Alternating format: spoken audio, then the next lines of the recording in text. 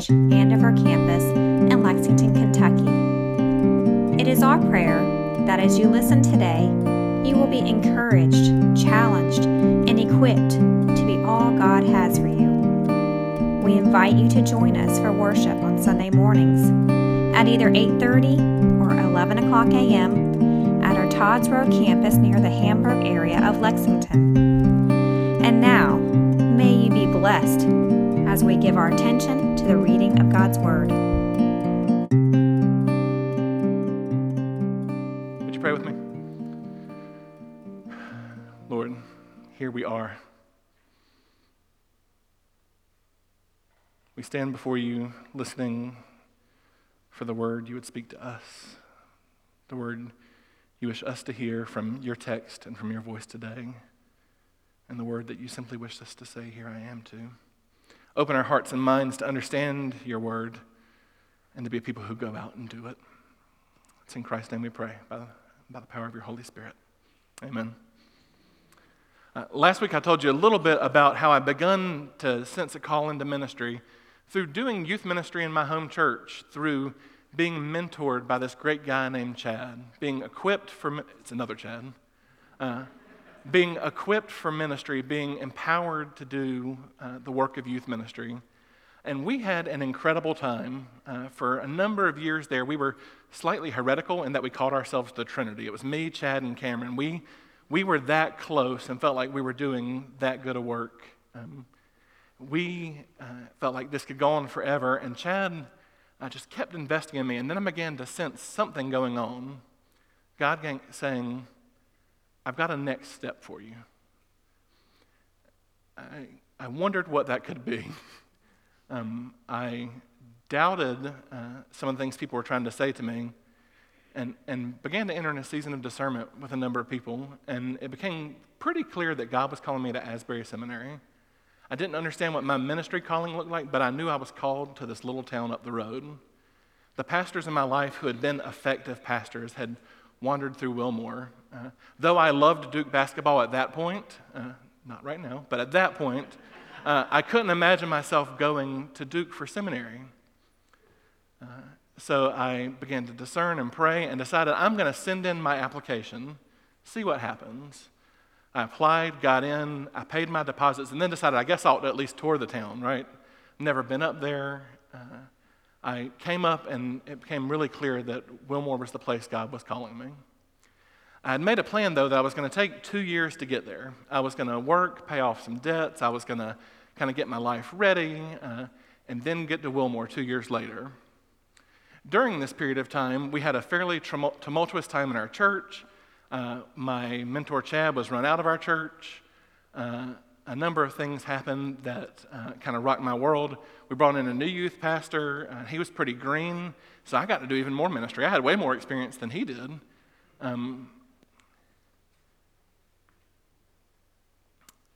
But I began to question that call. Maybe I could stay here. Maybe I could do youth ministry. People even helped me doubt it a little bit. When I went before the district committee on ordained ministry, they said, do you like to speak in front of people? And I said, not a chance. At that point, I was playing guitar and leading the singing for our praise and worship team, and every Sunday I would get so nervous I would throw up in the bathroom before worship. They were a little surprised that somebody who did that would want to go into pastoral ministry. The job I had been in that I didn't love, I left that when the economy turned, and somebody from church hired me to do like the coolest job ever.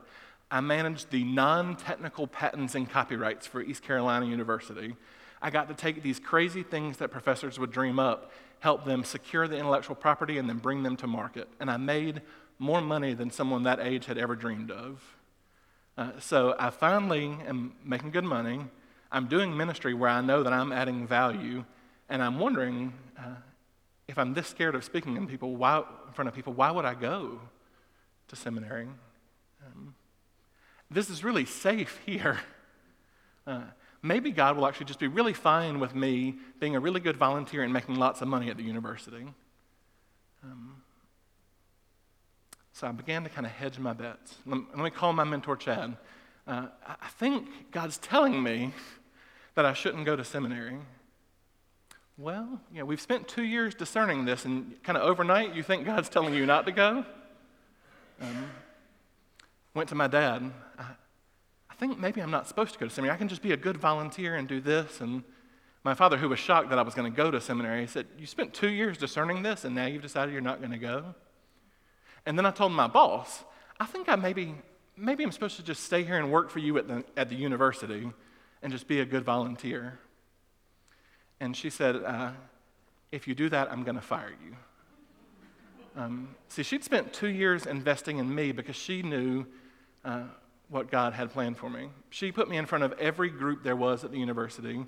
She put me in front of the board of trustees and in front of groups of students. She helped me become comfortable speaking. She helped me understand who I was. She helped me really become Chad, and told me that, sure, I could stay, but I wasn't going to have a job with her. That made the decision a little easier. And so I decided I'm going to do what God's asking. It's not that hard, right? I've already paid. I know Wilmore's beautiful. I've got, my friend Cameron had actually moved up ahead 2 months earlier. We're going to seminary together. So I got in my little Honda Element and drove up the road. I got here, and I was literally the first person to move in the dorm. They had about a 4-day move-in period. And I thought surely everybody would move in the first moment they can. I was the only person in a 4-story dorm for 2 days. Talk about starting to doubt yourself. I was lonely. I was scared. I drove up to Nicholasville Road to try to find a bank. I thought at least that'll make me, I know where a bank is, I can get my hair cut. If you know anything about Nicholasville Road, the lanes change at certain times of the day. I was in the middle of that, and the lane changed, and I got all shook up. I pulled into that Best Buy on Nicholasville Road, all shook up to pieces, jumped a curb, got one edge kind of stuck, and had to shake the thing like I was back on the farm to get off. I thought, I have made a colossal mistake.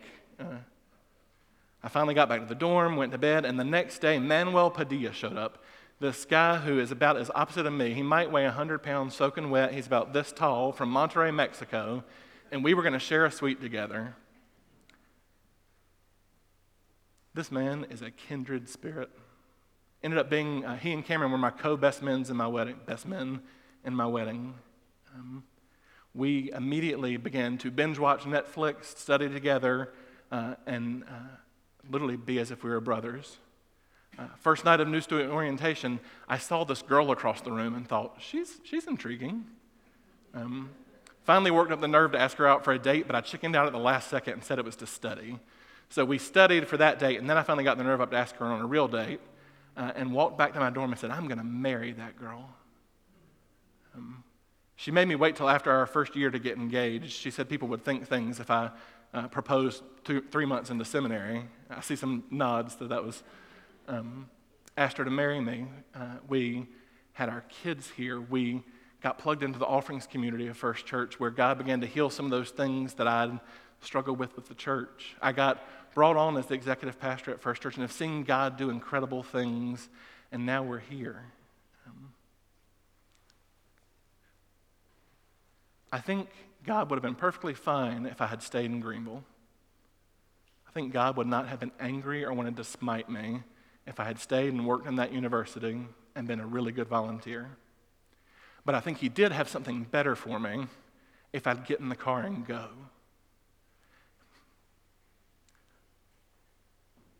Life has not been easy over the last 10 years since we moved here, but it has been good.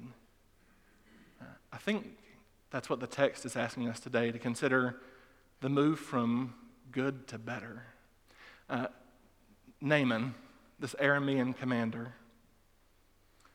seemingly has a pretty good life, right? He's head of an army that's had great defeats over Israel. He's got the ear of the king. He's got servants for his wife. Seemingly, things are pretty good. Leprosy doesn't seem to be a skin condition that ostracizes you in Aram like it does in Israel. He's still kind of running on with life. He's just got this thing that's a little bothersome, right? He's probably tried all the cures of the day. Let's maybe do some sacrifices. Let's make some potions. And nothing's cured it, but he's got a pretty good life. But the Israelite girl says, I bet if you went to the prophet of Samaria, his God would heal you. So he goes to his king. His king sends a letter to the king of Israel, and he freaks out because he thinks this is like a military ploy. I'm going to fail at this, and they're going to come take me over, and this is when I finally collapse and have no dynasty. But Elisha says, don't worry. I've got this. Send them my way. So Naaman gets in his caravan of people, brings seemingly servants with him, lots of gold, lots of silver, and changes of clothes. They head down the highway from Aram to Israel, get there, and go to Elijah's house. And what does Elisha do? He doesn't even come to the door. He sends the servant out to the door and says, go dip yourself in the Jordan 7 times and you'll be healed. Naaman is indignant. He doesn't even come out to see me, and then he tells me to go dip myself in this piddly little river. The Jordan is not Shangri-La, everybody. If you've seen pictures, it's kind of like one of these eastern Kentucky swamps. I mean, it isn't that magnificent. Go dip yourself in the Jordan? We got better things than this back in Aram. The text says that he was angry. And that emotion sure makes sense to me, right? I've been trying to use a little holy imagination and consider if he had another emotion, though. I wonder if he began to doubt. He'd gotten all excited about healing, and now this guy just wants me to go dip in the Jordan. These people back in Aram have been doing big, bold signs, and they haven't worked. Surely this isn't going to work. I'm going to look foolish again. I've done this thing, and I maybe had a glimmer of hope that this guy would heal it. I'm going to leave. And so the text says he loads up the team, heads out, and his servants are the one that say, stop, hold up. If he'd have said, go do this miraculous, marvelous-looking thing, you'd have done it, right? Go dip yourself in the Jordan. What's the worst that can happen? If you'd have done the big, why won't you try the small? So Naaman goes, dips himself in 7 times, and is healed. His response, run back to Elisha, declare that Yahweh is the only God. Give me some of your soil that I can take back with me so I can not worship our gods, but I can worship Yahweh, the one true God. I'll give you anything from my stash you want. Any gold you want, any silver, any clothes, they're all yours. And Elijah simply says, go. So he goes on his way, and the text says that a few minutes later, the servant of Elisha decides that they've made a mistake. We can get some money. Let's get paid. So he hops down the road, goes after him, grabs some silver and some gold and some clothes, and he comes back pretty proud because he's loaded up the coffers. And Elisha is furious, strikes him with the leprosy that Naaman had. It's fascinating to me that Naaman the Aramean seemingly is blessed by Yahweh, the God of Israel, and this Israelite is struck with leprosy. It's fascinating to me that Naaman had a great life, did all the hard work seemingly, got to the cusp of the best, and was ready to leave. Go dip yourself in the Jordan 7 times, and you'll be healed. Surely that can't be it. I'm going to go away. I'd done all the hard work to get ready for seminary. All I had to do was get in the car and go. Friends, I expect for many of you, there is a great life around you. Seemingly things are going really well, right? I believe our God wants even better for all of us. Whether it's healing or wholeness, our God wants to bless us. Not in some kind of prosperity gospel way, like if you just do this prayer, you're going to have all kinds of money and stuff. That's not seemingly what God promises, but He promises that He wants to love us and bless us. But that we have to say, here I am, Lord, or we have to go and dip in the Jordan 7 times, right? Or we have to get in our car and go to seminary. Or we have to forgive our father who was neglectful when we were a kid. Or we have to maybe give up on the rat race of everything going on around us. We do the hard work if God said, I want to bless you, go and do this big giant thing. But when God says to us, go dip in the Jordan 7 times, go get in the car, would we do it? I believe that God wants to bless us exactly where we are. He wants to offer wholeness and healing to each one of us. The text bears it out from beginning to end that God journeys with his people and desires us to live as if we were in the garden. The prophets bring this message that what he truly desires is us to worship him and to care for others. And Jesus comes on the scene and says, I'm the bread of life. I'll show you how to actually love each other. And I'll show you a way to a better life. It doesn't always look the way we think it will. Naaman still had plenty of things in his life. My life hasn't been super easy since, but it's been better. Where has God asked you to go dip in the river 7 times? Where has he said, I want to give you something better? I want to take care of that thing that you've always wanted taken care of, but you've either been angry or afraid that God can't do it. 2 weeks ago, we talked about pausing in the wilderness and hearing God's voice. I think for many of us, we don't know what river we need to go dip in because we haven't been still long enough to hear from God. Last week, the text asked us what it would look like to journey with other people who we can see God work in and through, who can bear witness to God's goodness. Sometimes I wonder if we don't have those friends in our life that say, stop, go dip in the Jordan. You'd have done the big thing. The boss who would say, if you don't go, I'm going to fire you.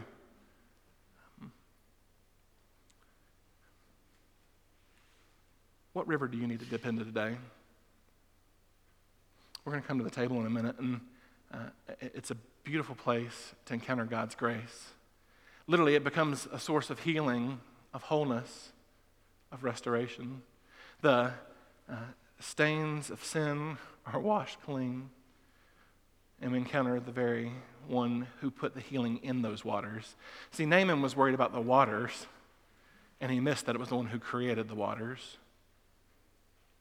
Friends, I believe that God has something more for each one of us and for this church, and we simply have to say, here I am. We have to go dip ourselves in the river. Would you pray with me? Loving God, forgive us for the ways in which we miss your call to healing, your call to wholeness, your call to something better. Not better as in the world, but better as in you.